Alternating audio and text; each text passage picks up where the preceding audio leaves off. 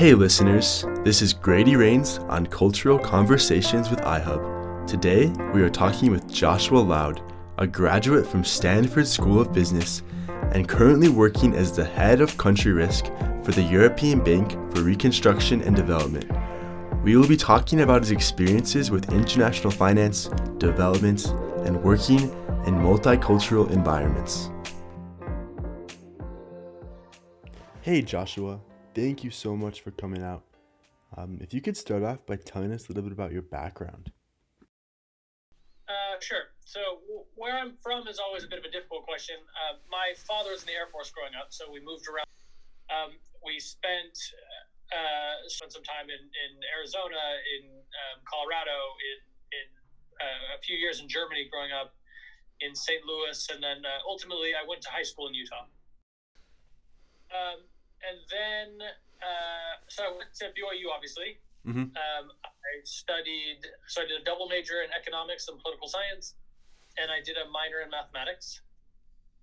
And then I sort of decided I found like social science research really interesting. I did a couple of research assistant jobs and teaching assistant jobs while I was there, so I decided to go to graduate school, initially with the intention of becoming an academic. So I started a PhD program at Stanford in political economics.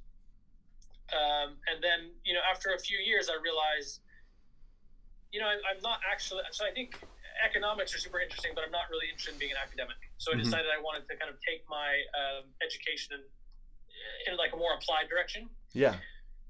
So I left. I got a job at the U.S. Treasury Department, which seemed like a really nice bridge. So it was kind of a research job, but at the Ministry of Finance, effectively, of the United States. And so it was kind of a chance to use some of the research skills, but in a way that was more applied. And from there, I went to GE Capital in Connecticut, and then I joined the EBRD in 2015. Awesome. That's super cool. And maybe if you could just quickly explain what is country risk?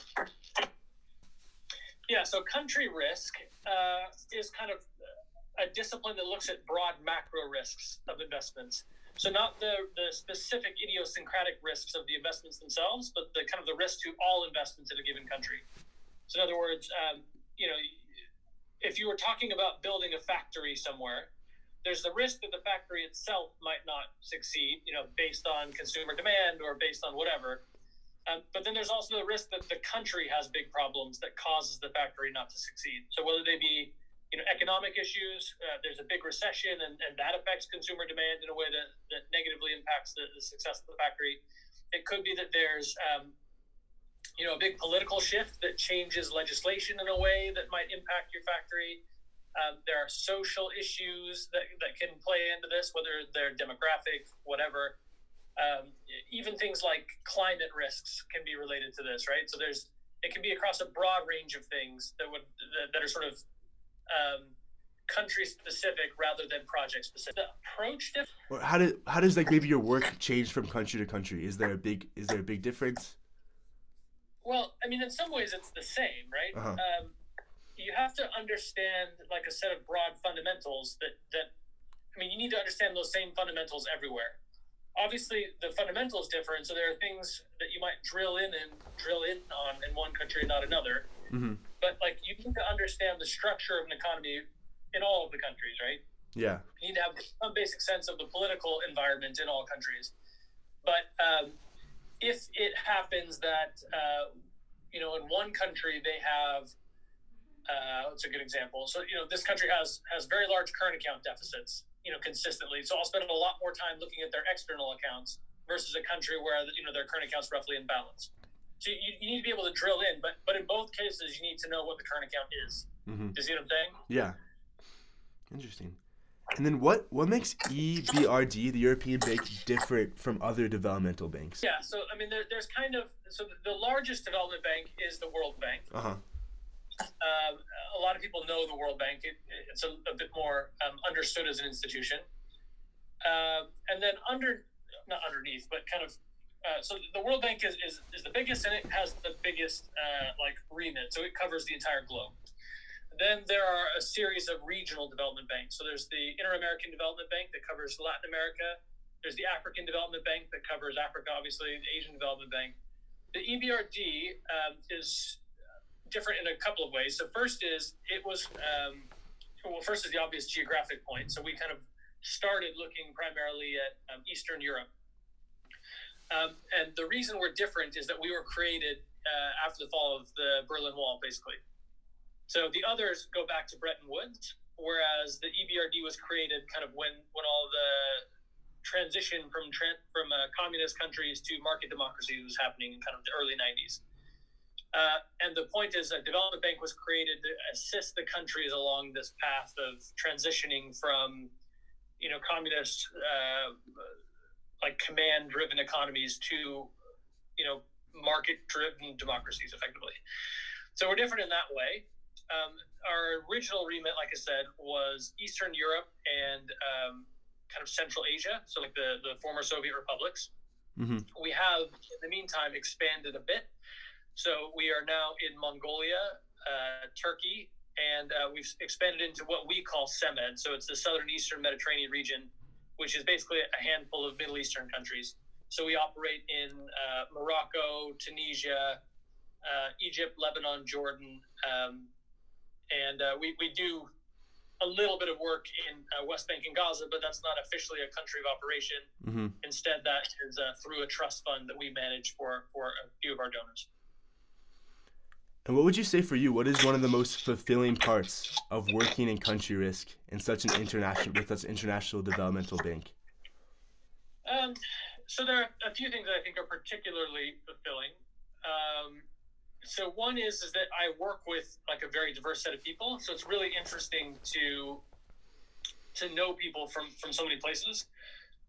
So I'm just trying to think. So for example, if we sit in a team meeting, like the broader team that I work in, so in country risk specifically, there are generally kind of three of us.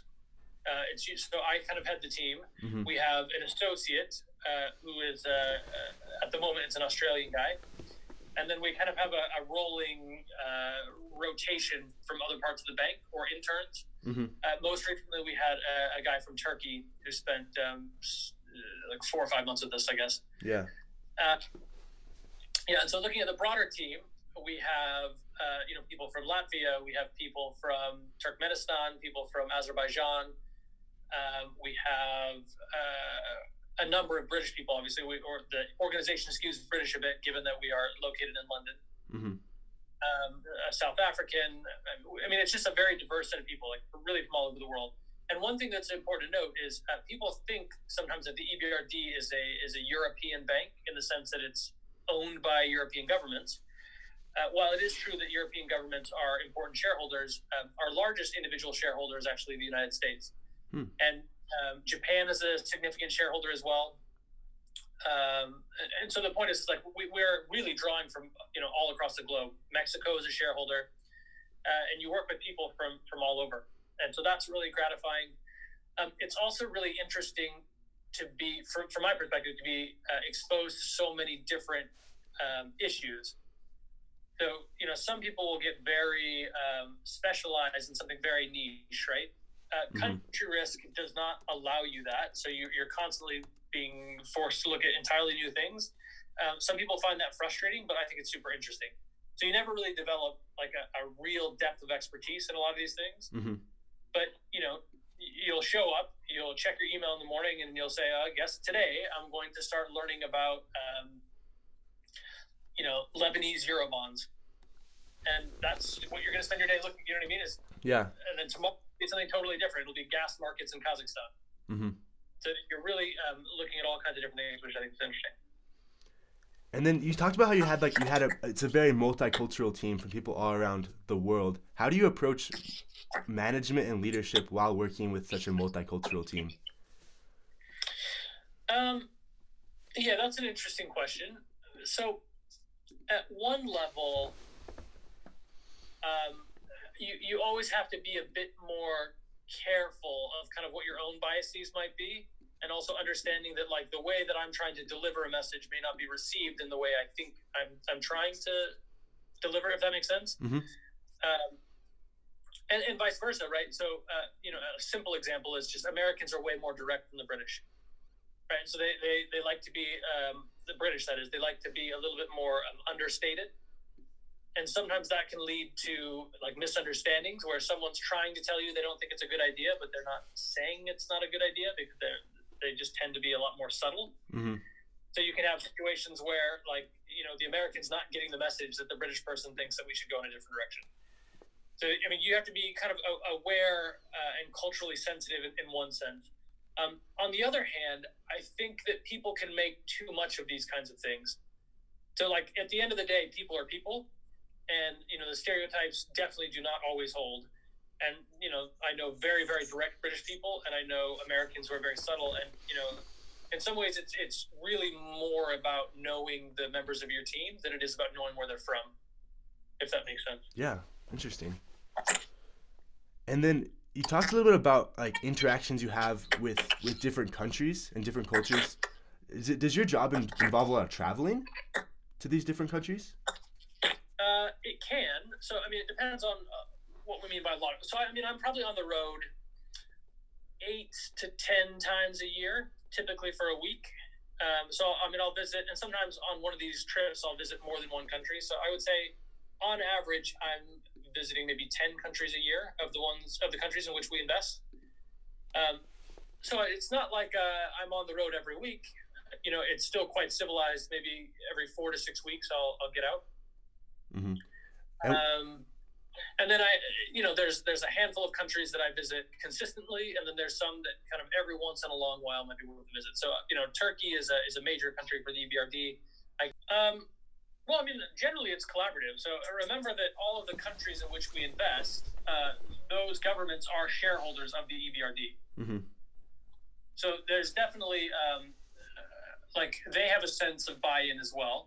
I mean, sometimes at the end of the day, my job is to protect the capital of the EBRD, right? So when I'm sitting across the table from someone, that's my job, is to make sure that we don't sustain unnecessary losses.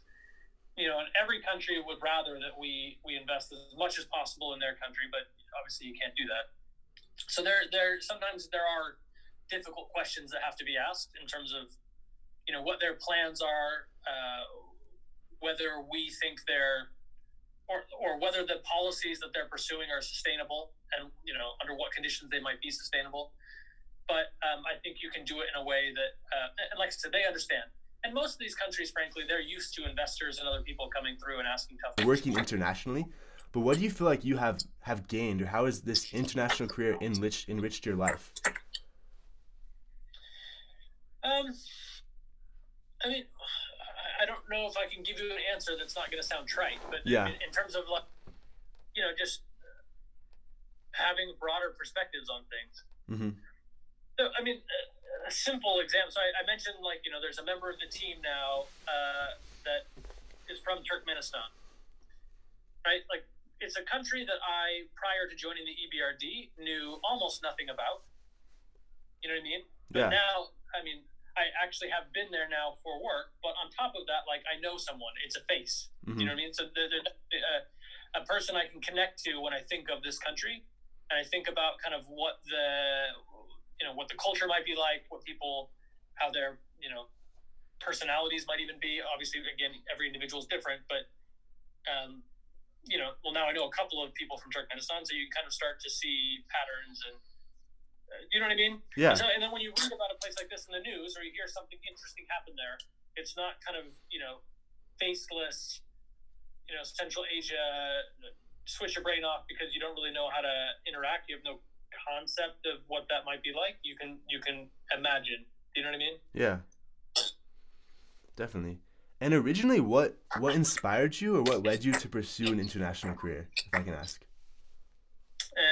Well, like I said, I lived in Germany as a child, uh-huh. And I think at some level, I always wanted to get back to sort of like the international career. Like, there's something there's just something about it that I've always found very appealing. And I have to say, there's something appealing to me about just diversity of opinion, right? So living in a different country, like, where you're surrounded by people that have different perspectives than you do, forces you to re-examine your own. Mm-hmm. And I think that's really healthy. And I think in some ways, I really wanted that experience for my kids as well. So having them be exposed to lots of different things, and they'll always obviously have the American perspective at home, and all their cousins or whatever, right? But also having them be aware that other people think differently and view the world through different eyes, and Yeah. And going off that, like, what advice would you give to students or recent graduates that are interested in working internationally? That's a tough question too, because there's so many different ways you could work internationally. Do you know what I mean? Mm-hmm. Yeah. So I work in international finance in London. It would be an entirely different experience to work at an NGO in sub-Saharan Africa. Yeah. And I think if that's something you're serious about, like, you need to make that clear at the outset. You know what I mean? Like, to yourself and to potential employers. Like, if you want to be abroad at some point, obviously you should only be applying to places that might get you there, mm-hmm. or that might give you or like help you develop a skill that would eventually get you there. So it's not that like I wasn't going to do much traveling abroad, and I certainly wasn't going to be like stationed abroad or located abroad when I was working at General Electric. But they provided a skill set that allowed me to get this job, which helped me move. Which, like I said, was ultimately in my plans. Mm-hmm. I think, having language skills and things like that is always helpful. Although maybe not as helpful as sometimes people think, but I do think it's useful. I'm always amazed at especially within like international finance circles, how good everyone's English is. You know what I mean? So like in some sense, like, I speak German and a little bit of Arabic. And I've never really needed either in any sort of business meeting, mm-hmm. because their English is always so much better than my language skills. But that said, like, I think that, it would never count against you, is maybe what I'm trying to say. Yeah. And then I would say, if you want to work in international finance is still finance. So you have to have the methodological chops to do the work. You know what I mean? Like, being really keen to move to London or Frankfurt or wherever you want to go is great. But if you can't demonstrate that you can do the job, then that's going to, then you won't get the job, full stop. So you sort of have to prioritize hard skills as well. I think, so maybe that's the most important piece of advice I can give. I think I've talked to people that fall into that trap of, I'm an international person first. Mm-hmm. And what I really want is to live abroad. And so I'm just going to try to apply as much as I can for like places abroad. And when the actual like interviews are happening, the people on the other side of the desk want to know that you can do the work. So that they're not really that interested in whether or not you're going to have a really nice expat experience. They want to know that at the end of the day, the job will get done. Do you know what I mean? Yeah. So it's really important that doesn't get neglected, and that comes through, that you can do the job. Yeah, definitely. Thank you, Joshua. Maybe I think just one more question that I kind of thought of. What do you see the future of country risk? Do you think the field is changing in the future, or how do you feel like it is going to change moving forward? Yeah. So you're not the first person to ask me this question. It's a difficult one. I can't see the future, obviously. At some level, country risk, like every other discipline in finance, I think, will change as the technological tools improve. I mean, sometimes people ask whether big parts of finance can be automated, and probably some of them can. But I think for something like risk, at the end of the day, I think you have to have a person looking at things. You know what I mean? Like, mm-hmm. AI cannot do everything. I think people working with AI will probably be the way things go. And that said, I think there are a lot of technological tools that will help country risk like improve as a discipline. So, I mean, just to give you an example, this is a bit of a hobby at the moment, but I'm trying to use some like natural language processing systems to do things like, checking sentiment analysis on Twitter. So you can write some scripts in Python that will kind of scour Twitter and find out, are people saying, negative or positive things about Poland right now? Mm-hmm.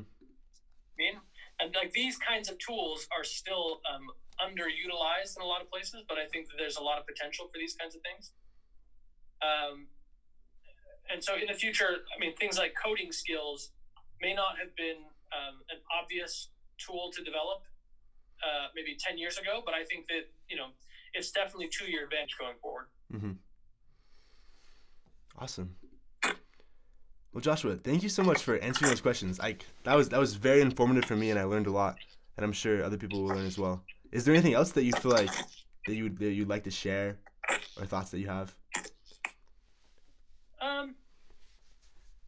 Maybe just to emphasize one more time, like lateral moves can be okay, right? And what I mean by that is, like, when I left graduate school, I knew that I wanted to do something internationally, but the best job available to me was this job at the U.S. Treasury Department.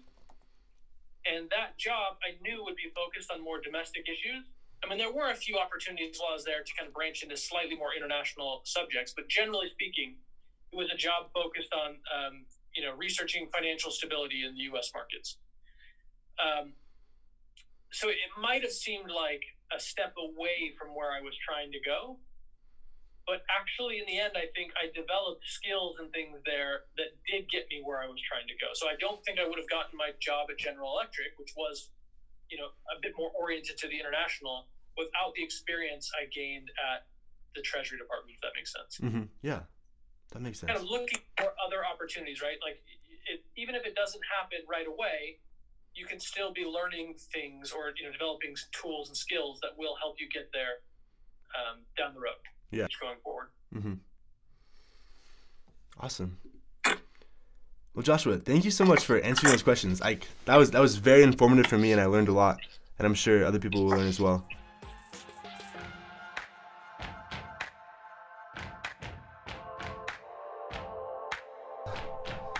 Thanks for joining us on iHub. We hope you'll be back.